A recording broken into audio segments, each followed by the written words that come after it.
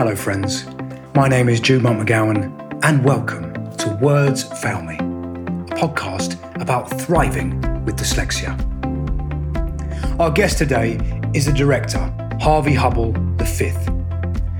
Harvey's media company, Captured Time Productions, has for almost 3 decades created feature-length documentaries and short-form projects which have won almost 60 festival awards, including 4 Emmys. Harvey's idiosyncratic visual sense found a natural outlet in filmmaking. A natural auteur, film has given his out-of-the-box creativity a home as a writer, producer, and visual storyteller. In 2013, Captured Time released Dyslexia, the movie, Harvey's passion project, 7 years in the making. It's a documentary feature that focuses on the serious and seriously misunderstood subject of dyslexia with his trademark humour and lightness. As always, this is a podcast to support the brilliant work of the Dyslexia Foundation. Their mission is to unlock the full potential of children and adults with dyslexia so that they can succeed and contribute fully to society. They have done and they continue to do incredible work. They test any adult off the street and teach them to read for free. Everything is free at the point of use. I found Harvey to be very engaging, very funny, very articulate about filmmaking, very passionate. I hope you enjoy the episode. Here it is.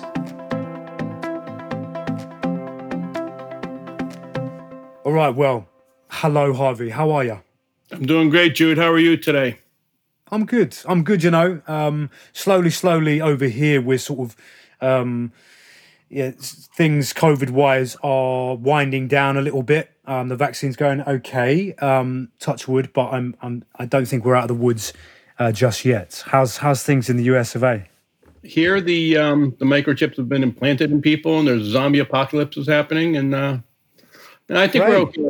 It's the same thing with it's been a heck of a year with the pandemic, and kind of made people just think differently. And there's high points and bad points, right? Absolutely. I mean, certainly from my perspective, you guys dodged a bullet with the election of your 46th president. We don't have to go into that too much, but that I'm sure added to the chaos of the pandemic as well. Well, you know what I think is, and this is important. I'm doing a couple different things right now, and a couple different projects, and I'm thinking, when we're living in 2021, I mean, I'm an expert on 2021. I've been getting ready for these years, the future, since I was a kid, right? Remember we watched the Jetsons and Star Trek and everything? Yes. Yeah. But nobody ever told us that when you have all this information, that some of it was going to be just crazy stuff, and you got to pick out what's important and what's not important. And that's the age of information, and that's the job of everybody, to figure out what's malarkey and what's real. Yeah, absolutely. And where you're being manipulated, or where people are just trying to sell you stuff. And why is it keeping people in a state of confusion benefits certain people? See, the more people are talking about what you're saying right now, the more reality we have on it, the more we realize we're all together. That's one of the things that I think when we dive into dyslexia doesn't discriminate. So you don't care, what it's kind of a unifying factor, on dyslexics. A couple of dyslexics, meet each other and they realize they have a lot in common. They realize second and third grade was a lot of fun, but it's not a death sentence. So you could be any race, religion, come from any nation, and you have something in common with your brother or sister. You could be young or old, and it's a unifying, it's a unifying thing. It might seem like it's not a good thing at sometimes, but it turns out to have its positive points. Absolutely. I mean, look, we're in the chat already, and it certainly brings to mind an element of your film, Dyslexia, the movie, which is brilliant. I had the pleasure of watching it as research for this conversation, where there's a bit towards the end of the film where one of your guests talks about being an advocate, how dyslexia makes you an advocate. So his mother was an advocate for him, and then he in turn has become an advocate for other dyslexics. And that certainly feels like the basis of your work, as you know, with your production company and the projects you have coming up and the projects you've done, is about the empathy, how it opens you up as a dyslexic. You know, the suffering that you experience as a child at school really opens you up to be empathetic and an advocate for dyslexia. Empathy is a good word. I mean, that's the one that, and a lot of people say that, and I'm not sure if there's been scientific data to back up what you and I believe about the empathy, but it's like, you know, walking in somebody else's shoes, walking in somebody else's moccasins. You understand it. And yeah, I mean, I think you want to talk to parents and other people, and kids, teachers. I think it's really important to share your knowledge and your experience. It's not a death sentence, you know, as we were saying, there's good and bad to it. And you know, no two dyslexics are the same, right? So that once you understand that, once you can get a teacher to understand that, then you can realize, wow, there's no two anybody is the same. And once you're sitting in that classroom and you realize that each of these kids have, their each unique way of learning. I mean, what a wonderful world we could have if we just all treated each other with respect and empathy and looked for, you know, what is their gift? What's their superpower that this person has? I know what they're not good at. I got it. But tell me what they're good at. That's, you know, that's the world I want to live in. That's the world we live in here, don't we, Rusty? That's the world we live in. That's the world we live in. Absolutely. I couldn't agree more. You're hearing Harvey's producer in the background there. Who I don't know if dyslexic. Is Rusty dyslexic? I wish I was. I'm a wannabe. He's a wannabe. I'm trying. I'm every day. I wish I could.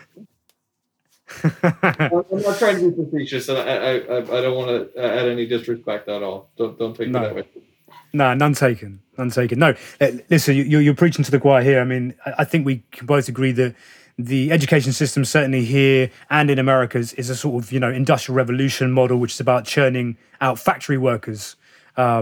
It's not, as you say, a bespoke education where you go, wow, this child is unique and they learn in a different way. How is it we can help them to self-actualize and become the best version of themselves that they can be? And we could get into why it is our systems don't want everyone to operate at the optimal level they can.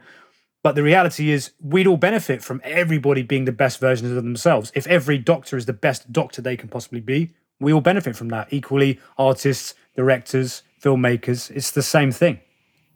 Oh, no, you know, I'm the choir. You're preaching to me, babe. But, you know, here's the thing is, you know, we were talking about the pandemic having its good points and its bad points. And you could say, well, you know, Harvey, this is how many people just died in it. How can you say what, you know, but you got to find a silver lining in these things. You got to find the good and the bad. This is the chance to redo education. Now, you know, in the project we're working on now, we talk about Summer Slide, but, you know, COVID Slide is huge, but really it's up to, you know, the parent or the teacher or the lifelong learner to be able to figure out how they can be that student, they can get that lifelong learner to be the best possible person they can be, to be that best doctor, to be that best artist. You know, it's a series of growth and change your whole entire life, isn't it? Absolutely, it is. Yeah, I think it's death to the human mind. Is this idea that I'm done. You know, I'm done. I know everything I need to possibly know. You can't teach me anything. Sadly, I mean, I went to school with children who they were from lower income backgrounds, and quite necessarily they had to be done at 16 because they were going to go out and work. And I mean, you talk about this in your film. It's the sad and sorry state of the education system is that you need quite well-off parents to pay for your diagnosis. You cover that in the film. You know, it's very expensive to try and get a diagnosis, and it's difficult to get one. And then to get the support a dyslexic child needs, or a child with learning difficulties, that's not a small amount of money. Well, I was hanging out with our friend Richard Branson, and you know, one of the things we're going to be talking about is self-esteem. And so Branson literally I'm hanging out at the pub with, and he comes up over my shoulder and he says to all these people, everybody looks, here comes Richard Branson.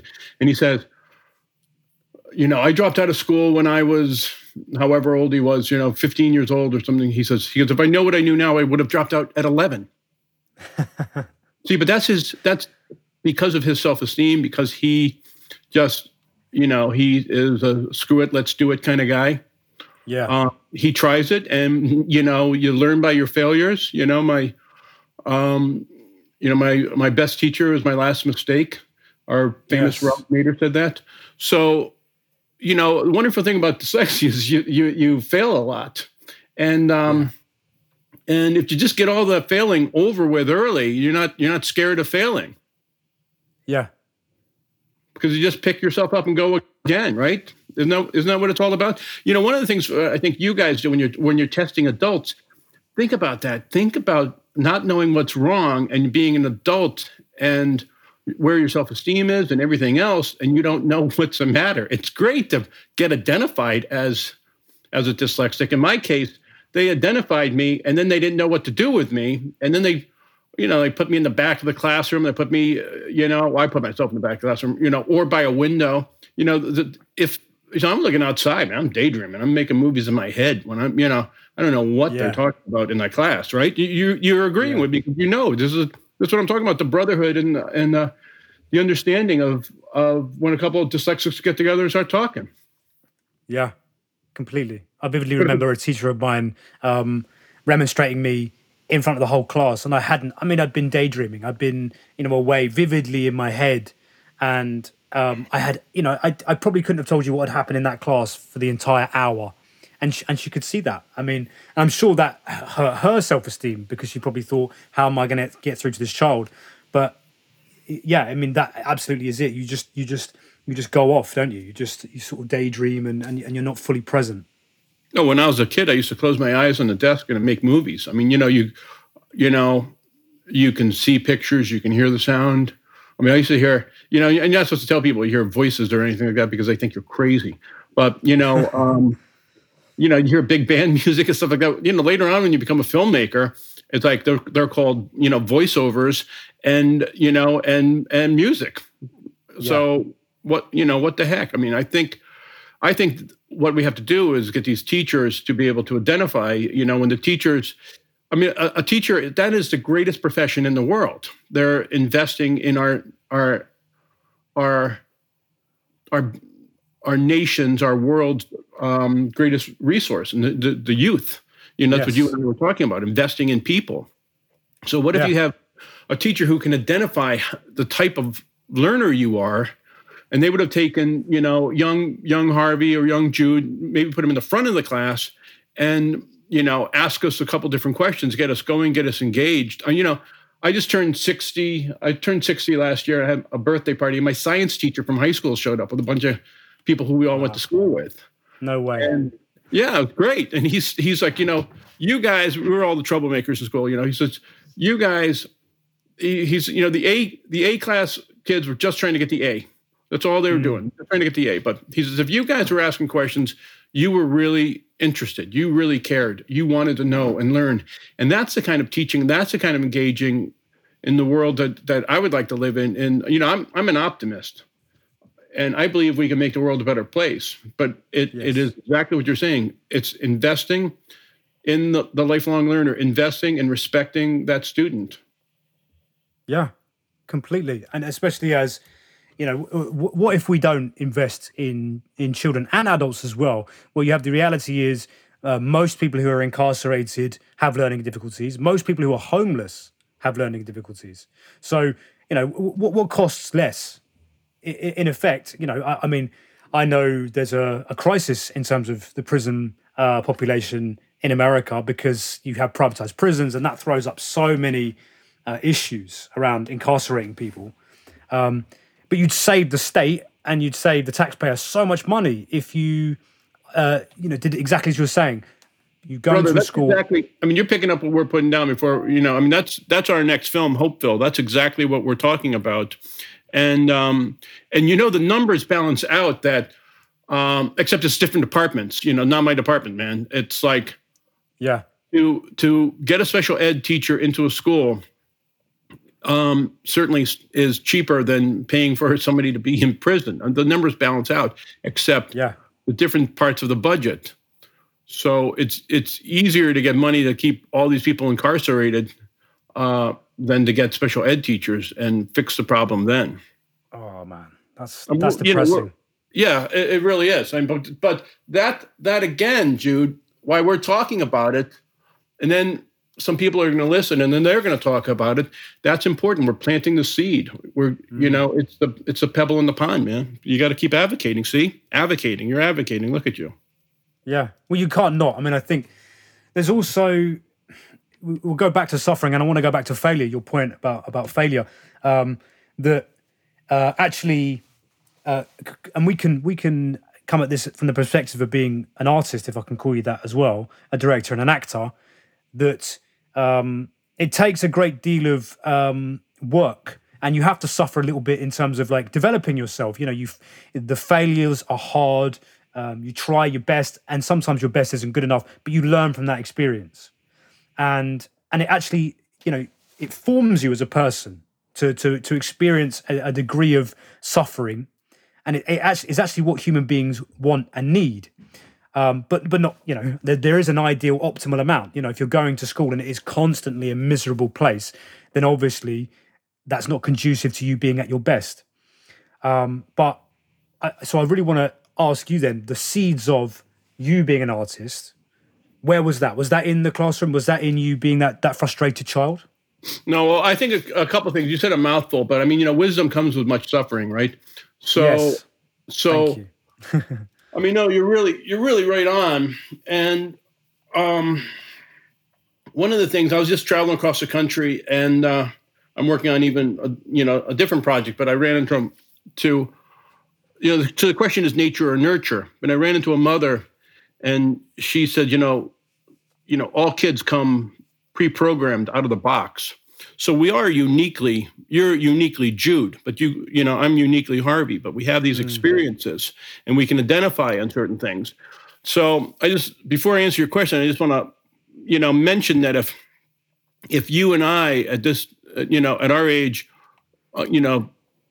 start a new job, and the first day it just, I don't know if I'm allowed to swear, but it really, no, please. It really sucks, right? On that first day on the job, and you go home and you're thinking like, what can I do differently tomorrow? Can I change this? Can I do that differently? Maybe I'm going to do this, and you try that, and then that doesn't work, and then you try something else, and that doesn't work, and then so you can quit the job after a week or two. It's not for me. I'm not a good fit. It's just no harm, no foul. But when you're in first grade or kindergarten, you can't quit kindergarten. You can't quit first grade. You just can't. And so it's very important that we teach the teachers to be able to identify. I mean, it's the science of reading and what they know about it. One of the things that happened, and I'll go back to answer your question, but I'm not sure if I can say how I got to be who I am via experiences. I think we're pre-programmed. I think we're stamped at birth. I think if you're going to be optimistic, I mean, I guess you can learn to be optimistic, but I think there's a certain degree of who we are, and who we are in some cases, close to 20% of the worldwide population, a little under 20% is, we're what they call dyslexic. But also, going back to what I said earlier, it shows that we all learn differently. And that's what we have to teach our teachers to be able to identify. So when I made the film Dyslexia, just because I'm dyslexic doesn't mean I know much about it. So I got to meet all the great neuroscientists of our time and in our country. And that was great. And I also live really close to Yale, New Haven. So I could just go down there and when I had questions and just ask around. And I got to meet some really, brilliant, smart, wonderful, dedicated scientists. And so then that's when I started really learning about the science of reading and knowing what they were doing in the lab and realizing that one of my gifts would be to be able to get it out of the lab and into the classroom and being able to use those connections and just be able to help teachers. I mean, what our next film, Hopeville, is all about is if one city can do it, another city can do it. And if one city can do it, you can do it. You can make a difference. And you just have to, you have to figure out how to move your community, how to get your board of education, your school superintendents, your teachers all involved. I mean, people want to do the right thing. Don't they want to do the right thing, Jude, for the most part? I think the majority of us want to do what's right. Absolutely. And I think there's some really courageous and brilliant teachers who operate as best they can within a system of education which doesn't wholly work. And their hands are tied sometimes because they can't give the care that they need to within that system. And if it doesn't work for them, they have to pick up the needle and move to another groove. They might have to go to another school district. But teachers have the so many of them quit after 5 years. Yeah. But I think we could make a difference on that. And teacher training is incredible, and science-based literacy is the best possible thing we can do, is to get this. Which our next film, Hopeville, is all about the science of reading, and we have this information. So, can I tell a small story right now? You can do whatever you like, sir. Please. So after we're done with Hopeville, we're going to work on a film about the late great Diana King from Kildonan, and that film's going to be called "It's Good to Be King," and you'd like her because she's English, right? So maybe you'd be scared of her because she's this great teacher, and so I'm at the International Dyslexic Association conference, and which I go to every year. It moves all around the United States, and they're trying to play with us with words. I call it the International Dyslexic Association. I'm going to get in trouble for this, but it happens mostly in the United States. I'm trying to figure that out. But anyway. Yes. Yeah. So I talk into my smartphone. I'm like looking for the location of Diana King, and people just start texting me back. She's in the East Ballroom, such and such, on the front row aisle, such and such. So I come up, I walk up next to her, I kneel down, and she said, "Oh, there you are." And so she goes, "Let's get out of here." And we walk out. She's holding my arm. She's kind of small and tiny, and I'm walking, and I'm kind of hard of hearing too. She's kind of old, and so she leans over. She goes, "This is bullshit. We've known this since the 1970s." So you think about this, but I think the information is we got to get it out to the educators, and they have to. And then we have things like the Reading League over here, which is important, and I think everybody has to look at the information that these guys are coming up with. Read their journal. I mean, this is the stuff we have to get out into the systems, because if we want to save these kids, if we want to not be having broken homes and drugs and alcohol and divorces and prison and all of these things, we got to be able to help the lifelong learner, give them a good head start. There's no reason that the majority of our population can't read. Right now, we're failing. We're failing 60% of the American kids are not reading at the basic levels right now. Wow. Why is that? Personally, so going back to when I was a kid and whether I was stamped at birth or not, one of my family's friends said, "Listen, anything that he wants to read at the Scholastic Book Fair, let him get." And I still have some of those books, Rabbit and Skunk's Big Fight. That's a really cool book, man. Yeah. So it's getting your kids involved in the love of reading, and then even if they're struggling with it,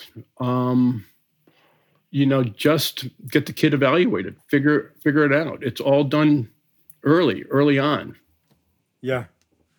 Yeah, I mean, I fell in love with reading through audiobooks because, I obviously struggled, but I loved stories. I love stories. I love actors reading, great literature.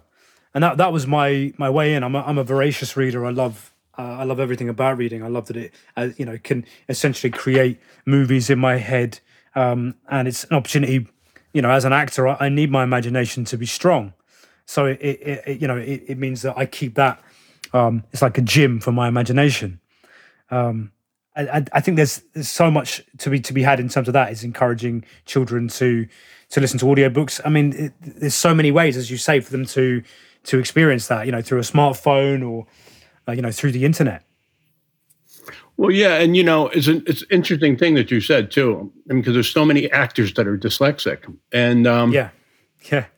And they use the word play, and that it really is a play because you're pretending you're somebody else and you take somebody along with it. So, whether it's a gym or a feast or whatever you do when you're reading and where your mind goes, it's like what you were, where your mind went to when you were talking with your teacher. You see these stories, you imagine the places. Some people just do that when they're dreaming at nighttime. If they can't daydream and they can't realize, whether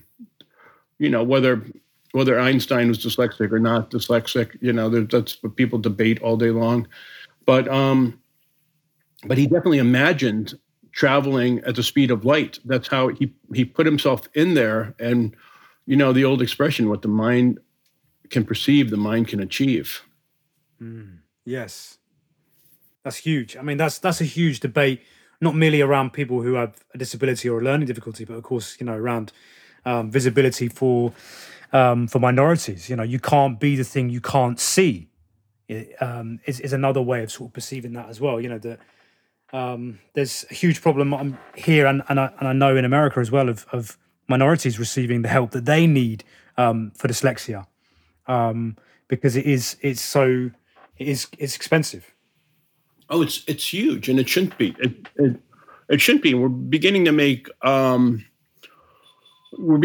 inroads in there now, but not fast enough. And I still see, regardless of their race or where they are economically, mistakes being done in kindergarten, first grade. That shouldn't happen. So then when you take it into underserved neighborhoods, but Jude, if we can, we got to get more people from the underserved neighborhoods into education. So it has to be, a more respected job. I'm from the great United States of America over here, and in our history, as we were, European descendants and everybody else who became Americans were going west and running into all kinds of problems with indigenous people and settling these towns, they would just start this whole new town. Yeah. Well, you needed a teacher. And you would do anything to have a teacher come into your, you might have a house of worship and it might be a house of worship one day, and it's 5 days. Or 6 days. It's a school. But when that teacher would come into your community, you would give them things. You'd give them food. You'd want it. It would be an honor to feed the teacher and have the teacher come to your house. That's why even these computers, this thing called the Apple, it's knowledge. You would give your teacher an apple. It's out of respect. We got to bring that back. And another thing going on, and this isn't just dyslexia or not, but in the underserved population, kids really want to see people their same skin color teaching them and being successful and being being a school superintendent or a principal, or I mean, you definitely will relate with that person. Of course you will. Yeah. But we're going back in empathy, you and I. Yeah, it doesn't go away. It's always there. So sure would be nice if more people had empathy and could understand it.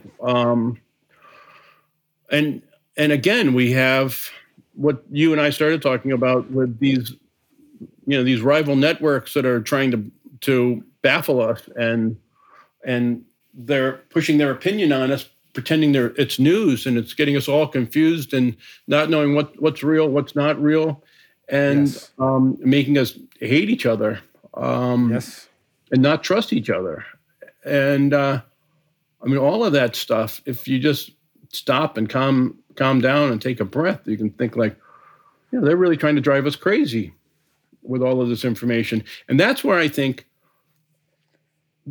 the big leveler, and I'm in my library right now, and there's so many books, and you can just look around, and I'm never going to be able to read every one of these books, but at least knowing that they're here, I know I can have a little sorbet throughout the day and just pick up a book, read a couple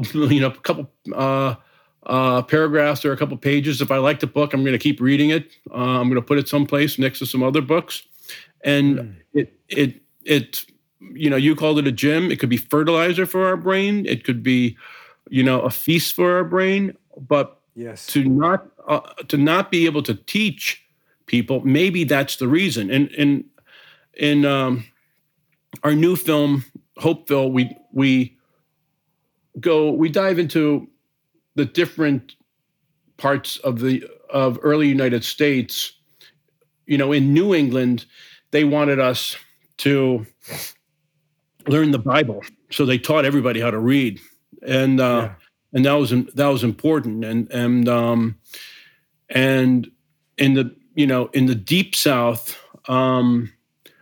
if you were in the big house, if you were in the plantation, they're going to bring a private tutor in, and they're going to teach the young boys there. They might teach the girls how to read, but they're certainly not going to teach the slaves how to read. And a lot of this mentality has stuck with us. And the Native Americans, they would take the Native American children away from their parents and send them to what they affectionately called Indian schools, and they would teach them how to wear different clothes and not speak their own language. So these people became disconnected with their own people. So education itself is, as we discussed, getting you ready for a certain thing, be it to make you in the industrial age to become a factory worker. But it's not to make you a free thinker. And that's what we're allowed right now in the age of the pandemic. If the parents are in tune and they want to help their kid, well, usually they're running from one place to another because they're trying to make their car payments, their credit card payments, their some other kind of stuff. But if they can be mindful and think of what's important and how much time you have and how important it is in first grade or second grade or third grade for your kids, say, this is it. You got to get involved with this kid. And I think if the teachers just knew enough through teacher training, and they would say, Mrs. Smith, Mr. Smith, you got to do this. This is important. This has to happen in first grade. But how many teachers want to tell you that I don't know how to unlock your kid's mind? Jude, you could have. I'm imagining that you have some keys someplace around you, and they're either to your house or to your apartment or to your car or something. And I got some keys. And if we were talking and I took your keys and I went out to my car, and you and Rory were sitting in your studio, and you're looking out the window and you see me taking your keys and trying to put them into my car, and I can't unlock my car, and I start kicking my door, and I call my car a stupid, how come you're not like, how come you're not like Jude's car? It starts, well, I got the wrong key for the wrong car. I got to find the right key. And that's what I think in the science of reading, we all begin to know. And you said before, learning disability, we disabled them, man. You got to remember, we disable people. If we don't teach them to read by 4th grade, we have disabled you. And now we have your self-esteem in the toilet. And now, we're just getting you ready for those prisons for profit, man. We're just getting you all ready. But if we can unlock your brain and figure out how Jude learns, how Harvey learns, how Rory learns, how Rusty learns, they all learn differently. And they all got something very important to contribute to our society. That's the world I want to live in.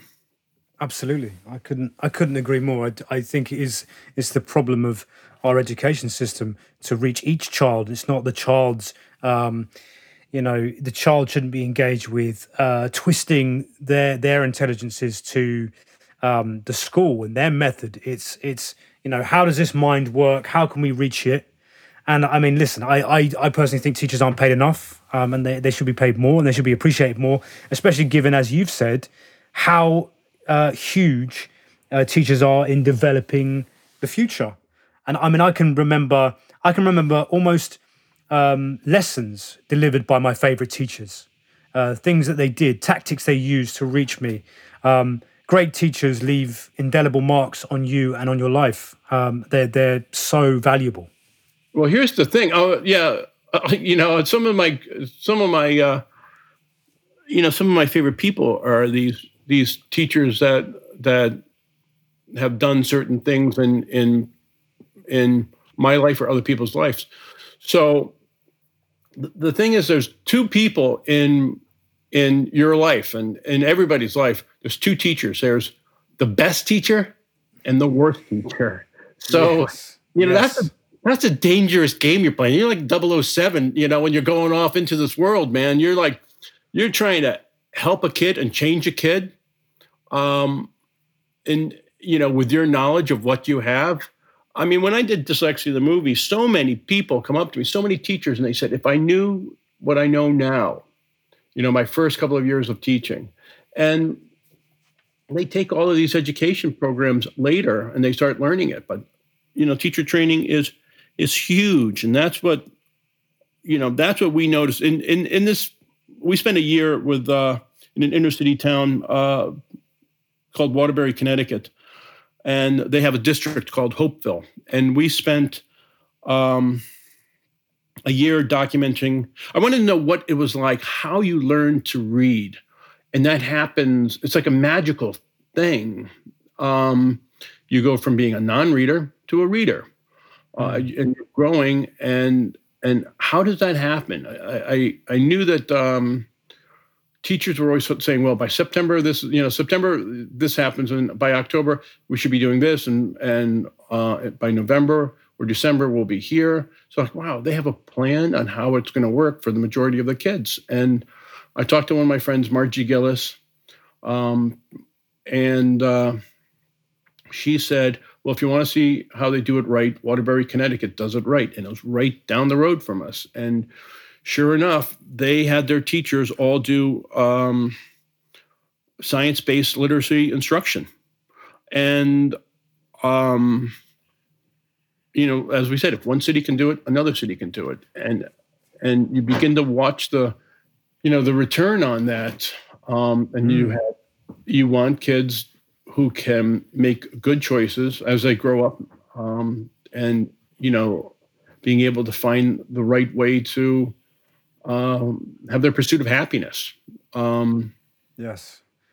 Well, I mean, you're obviously engaged in making a film about a master teacher, Diana King, who I think she died in 2018. It probably happened that fast. Yeah. Yes. 2018. She was 90. Yep. And she was great. For those who don't know, she was a sort of leader in terms of teaching how to overcome dyslexia and she's actually in Dyslexia the movie as well. She really is. Yeah. But yeah, she seems a formidable character, and obviously she left an indelible mark on your life, clearly. Well, yeah, I was one of her henchmen, but you know, I mean, you know, she died. She was on. Her obit was in the New York Times, as well as the like on the Good Morning Today show over here in the States. She was incredible. She got a National Teacher Hall of Fame Lifetime Achievement Award. So the longitudinal study, which is just done by a simple country filmmaker like me and the guys over here, we talked to people who she taught. Some of them she taught, 60 years ago, 50 years ago. And these guys, so she would take the pick of the litter. She would take, the worst of a bad lot, right? The kids people said they were uneducable. These people can't learn. And so their self-esteem is in a really bad place. How come they can't learn? But she would find, their talents. She'd be able to unlock them. She would pick all the kids that nobody else could reach, that haven't reached so far, and sometimes pretty late in life, she would get these guys. And so many of these guys became self-made millionaires. It's amazing of how she would do this. And we traveled around and met a lot of the people who she had a profound impact on their life. And she taught teachers, so at the end of her life, and at the end of her life, I'm at her deathbed, and I said, Diana, I said, you have done so much. You've taught so many people and changed so many families' lives, and you've taught teachers who went on to teach other teachers. And she said, well, I did the best I could. And I thought about that, and think about that, Jude. What if we all lived in a world where we all did the best we could? I mean, we don't litter. We buy less plastic.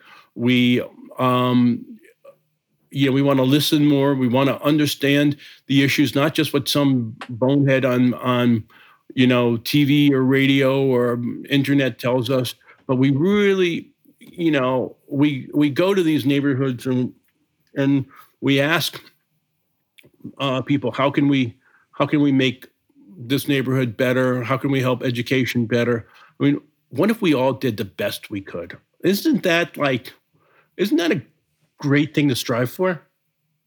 It is. I'm in total agreement. There's a bit of me that thinks there are forces at work in this world who actively don't want everybody to be at their best. In fact, they profit from people not being at their best and making bad decisions and buying things they shouldn't, and things like that. I mean, I would love everyone to be able to have the circumstances to be at their best all the time. Well, I agree with you, but what you're doing right now, you're getting a conversation going where people are talking about this, and which you're doing your best on this, and and if we can spread our attitude as gratitude, which doesn't really cost us anything, and if you and I were to get together and start playing a game of cards right now, you're going to have to say, oh, this is the best hand I got. I'm going to deal with the hand I was dealt. But it doesn't mean that there's going to be a fixed outcome by that. And yes. And I think if we can get education, we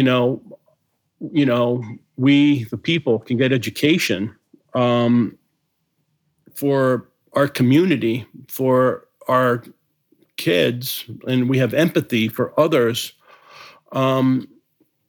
then one, we feel pretty good about it ourselves. Two, we're making the world a better place. And, I run into a lot of young folks who I got lifelong friends who I've known for a lifetime, go figure.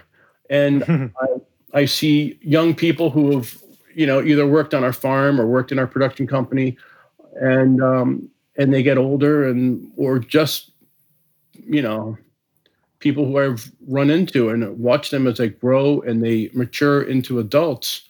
I mean, that's a beautiful thing, and you want the best for these people, and you want them to be contributing members of society, and that will make them feel better too, doesn't it? Yes. Am I being too Pollyanna? Or you want me to be a tough guy? You want me to swear some more? No, hey, I'm in agreement with everything you're saying. Yeah, I mean, listen, if you want to throw in some swear words to add what you're saying, then go ahead. Don't feel like you can't. I want to ask you, Harvey, what your proudest moment is in terms of your professional working life, in terms of the work you've done as a director. Proudest moment. Well, it was, I had a kind of out of body experience when we did Loop Dreams. We won 3 Emmys one night, and that was pretty out of body. But, really, if you get to be a director or a producer, I mean, it's changing so much on so many different things. It really does take a village. You really do work with some really incredibly talented people, and you all start making this project. They take on a life of their own, and male filmmakers always love to talk about like giving birth, and really it's kind of like Dr. Frankenstein. You have especially in the world of documentaries, you have all these parts hanging around the laboratory. You have noses and toes and lungs and tongues, and you kind of start stitching them together to make your Frankenstein monster. It walks and it breathes, and it kind of goes off on its own. So the hardest thing to say is like, what is the proudest moment? Because there's a lot of moments that just make you feel really darn good about it. There's a lot of proud moments. There's a lot of, I can't say that there's one particular time, but watching the audience and watching them, the empathy, and when people are watching Dyslexia the movie, they start crying at certain parts, and they laugh at certain parts.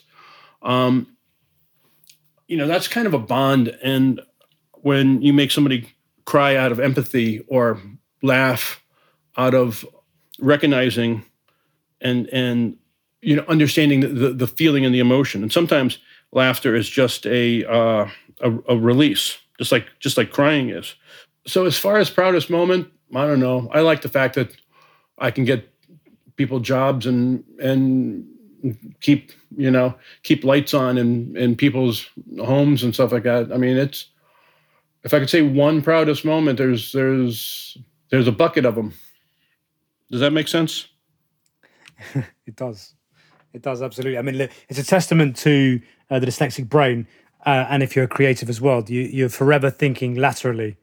And I think both of us have done this in this conversation. Our thoughts have run in and laterally away towards everywhere in this conversation.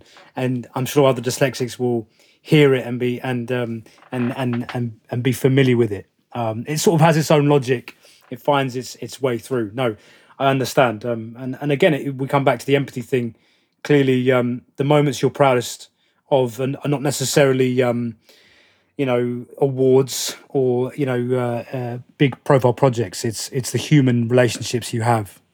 Oh yeah, without a doubt. I mean, we also have a farm over here, and and everything's changing. Well, for instance, and you only got 40 minutes in a day. You got 365 days in a year.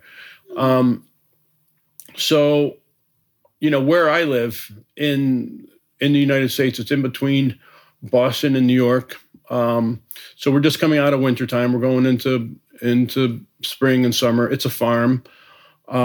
Today we had a meeting about mushrooms that we're growing in the forest and how we want to do that and get more people up to the farm. We have,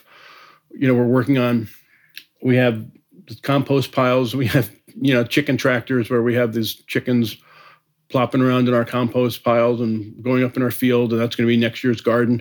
So you live in this world of these daydreams that you can make reality. And again, if there was no books in my life, if there was no places to get those seeds and plant those seeds, like, hey, we could do that, we could do this, we could, I'm going to travel to this place, I'm going to travel to that place, so I'm going to call up this person and see if they'll be in our film about, the science of reading. Think about what kind of world we would be in if we did not decode the language, if we did not have, we're basically reading a lot of dead people's thoughts, because we all don't live forever, but you can read an old book, and the first time you read it, it's a new book to you. So the thoughts of reading Locke, Rousseau, and Voltaire, and Adams, and Franklin, and Jefferson, and Edison, and anybody that you can just get into their head and see their thoughts. You're having a conversation with somebody who's been dead for 200 years. Well, kind of a conversation. Yes, absolutely. I mean, that's what I love about books. Do you have a favorite book? I mean, aside from the one you, I Think I Can, the one you mentioned earlier. Well, I got to tell you something about Think I Can, because when I was in kindergarten, I lost that book. The train book, I Think I Can. And I was just, so think about how terrible that is when you're in kindergarten, you get a book, and it's all, it's the train trying to go up the hill, the circus train, and, the sad clown. And I just loved that book so much. I eventually ended up getting a new one not too long ago. But I remember losing it, and it was like, okay. So I like Illusions of a Reluctant Messiah by I think it's Richard Bach. I mean, there was one that was really inspiring for me when I was like 17 years old. That one comes off the top of my head. There's, again, it's like buckets of books. So I don't know. I can't say I have one favorite book, even though I did just say that Illusions was a great one at the right time. And I think it's like meeting people, or you meet the right people at the right time. You get the right book at the right time. Yeah. All super important stuff. The Martian Chronicle, The Illustrated Man. Come on, it's like short stories. And it's just great. Me and the guys who I went to high school with, we still talk about these science fiction books that we read when we were kids. And, like last year at this time, there was a pandemic. People are like, who would have thought this would have happened? I'm like, how about anybody who reads science fiction would believe a pandemic would happen? Or how about anybody who reads history would believe a pandemic would happen? So it's not that hard. I'm not a sheeple if I put up a mask over my mouth because it worked in 1918. It actually worked during the Black Plague too. But yes, and if you read, that because dead people are telling you what the research that they did. They didn't just. It's not a big conspiracy that they're trying to, to hoodwink you. No, I mean I'm reading a beautiful book at the moment called Hamnet, which is by, I think she's called Maggie O'Flynn, and it's about Shakespeare's son Hamlet, who died of the plague. And you talk about books coming into your life at a certain time. I mean it's done really well. I don't know if it's been released over in America, but it's a beautiful book. It's really about Shakespeare's wife, but she never named Shakespeare. And it's amazingly filmic. I mean, I can see it potentially being turned into a film.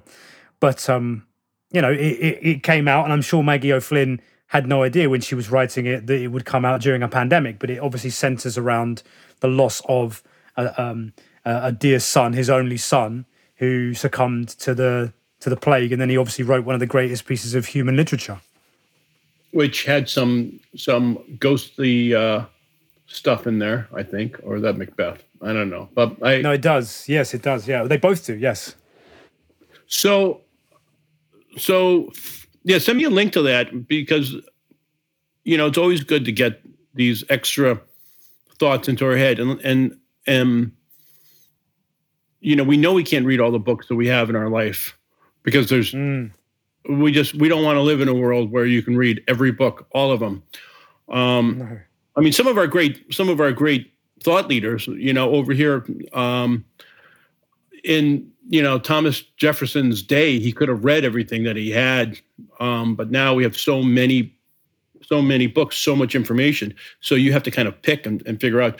I'm dyslexic, and so I always bastardize words, but Michael Pollan, the food guy, Omnivore's Dilemma. He wrote Food Rules. They're just simple, easy stuff. Like a page or two. It's kind of like, you're going to meditate on something. You're going to like meditate on just how eating the right food fuels the body. I mean, a lot of it comes off with podcasts now can nourish us the same way. When you're interested in something, it's gonna explore a certain paths for you and help you go. But it's one tool that goes along with being able to exercise your brain in a different way. I'm reading another book, The History of the 11 Rival Regional Cultures of North America, which is called American Nations, and it's fascinating. And then I think I just told you I drove across the country recently from California with my lovely wife. We stopped in Austin and Gulfport, Mississippi, and we just raced across the country because we got this vehicle and we're trying to get it back to the farm. And you're running into all of these people, and you don't have time to stop and talk with people because you got to be, back at work Monday morning. And it's just amazing. I'm thinking about what I've read in that book, Nations, as I'm traveling across the far west and the greater Appalachia, the deep south, and into Yankeedom and into the Midlands. It's really fascinating. And it seems that you have to be able to you have to balance stuff out in this world. How much reading are you going to do? How much outdoor activity are you going to do? How much, it's not easy to be a well-balanced human being, well-balanced, well-read human being, but you have to, what are you going to do with your one incredible, magnificent life, right? How are you going to spend your day? Absolutely. I mean, that for me should be the question that we leave our dear listeners with. How are you going to spend your magnificent, your wild life? How are you going to do that? Well, the whole thing comes down to, what equipment do you have on it? And if you were born into an underserved neighborhood, and if your mom and dad said, well, honey, we just don't do good in school. If that's, what the parent believes and says, and that's what's going to happen to the child. But if I believe there's two kinds of people. There's the kind of people who do stuff and the kind of people who don't do stuff. And how you become that glorious race of people who do stuff is just do stuff and figure out like, okay, this is unacceptable. I've talked to a lot of dyslexic parents of dyslexic kids, and they know that their kid is smart, and then they see the kid struggling in school, but they don't have the information what to do. So that's the parent right now saying, okay, we got to do something. Now, if the school system is saying, oh yeah, we got this, don't worry, he's a late bloomer, this or that, which is just, kind of false information. If the school district knows how to, they can say, hey, I'm not the locksmith you're looking for. Let's see if we can get this kid extra help here or there. I'm going to work more with this kid on reading intervention. We have a reading specialist in our school, and then we're gonna test the kid and make sure that they're reading up to a good level. That's the school doing their part. So the community gets involved by making sure that we're going to invest in reading specialists, reading facilitators, for our school because we know how important that is. I mean, it really does take a village. It's really community. It's really to empower the growth mindset. You really need to have a lot of people involved, and on your team, you got to have the parent, the educator, and the lifelong learner. It's a teamwork, and teamwork is dream work, as they say, right? It really is. It really is. Again, that is the perfect note for us to end on. I have to let you go, Harvey, but thank you so much for giving us your time. Well, thank you for making the time to check in with us. And as we finish our film, Hopeville, USA, I hope you can reach back out to us and we can talk a little bit more as our film's going to be coming out in October, we hope. And we'd love to be able to talk with you guys again. Would love that. Hopefully we'll be on season 3 by that point. And we can talk to you again and check in. Well, we love all the work you guys are doing. Just keep up the good work over there. And whatever we can do to help, we want to do. And if you guys are coming across the pond, come on over and stay at the farm with us. Hey, we'd love that. Thank you. That's such a kind offer. Thank you, my friend. Okay, much love.